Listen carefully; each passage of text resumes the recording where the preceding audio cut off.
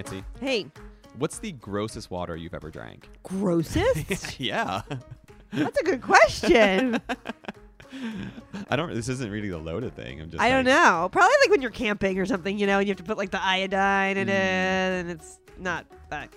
But Yeah. sometimes it can be very fresh. Yeah. I don't know. So basically, I have no idea.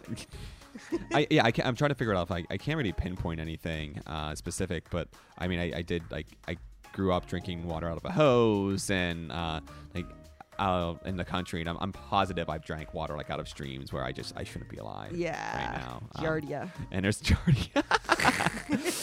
And there's a certain flavor and sometimes a certain smell to it.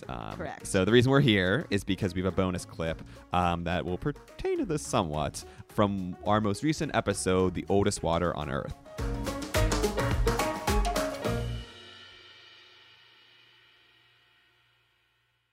So what does it smell like or feel like, or have you tasted it by Yeah. any chance? Well, you've gotten right to the, it's a good segue because we were talking about the water rock reaction. Yeah. Well, water rock reaction means that there's a whole variety of different things in this water. It's H2O, but it's H2O that's full of electron donors, electron acceptors. I mentioned the role of sulfate.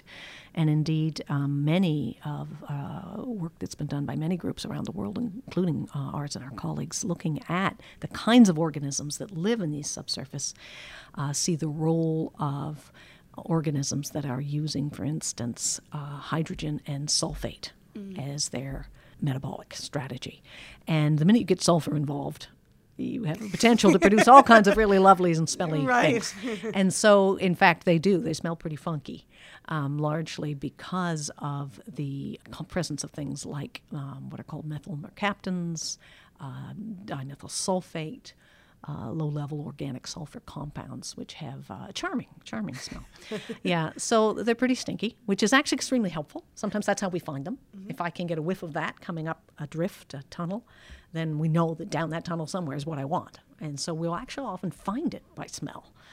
Once we're there, depending on whether it's just weeping a little bit or gushing, if it's gushing, no matter how hard you try, you do end up occasionally getting, we're wearing protective clothing and eyeglass protection and all of that, but nonetheless, you end up with a little bit on your hands or on the side of your cheek, and so you end up, whether you want to or not, finding out what it tastes like, because if you lick your lips after a while, you can feel the saltiness of the water. There was a report at one time that again, this is what I was talking about, this sort of different levels of scientific reporting. I think I discussed that at one point, that it would taste terrible because it's full of all these sulfur compounds and highly salty.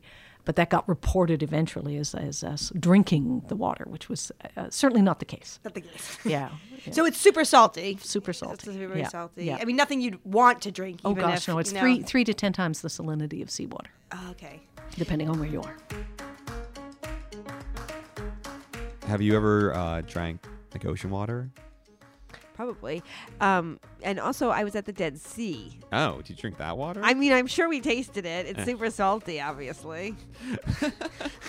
It's probably like viscous almost Yeah. because of like everything that's in it. Yeah. I like salt in my diet, but I think that's a little extreme. Yeah. All right. Well, thanks all for listening, and be sure to check out the full episode, The Oldest Water on Earth.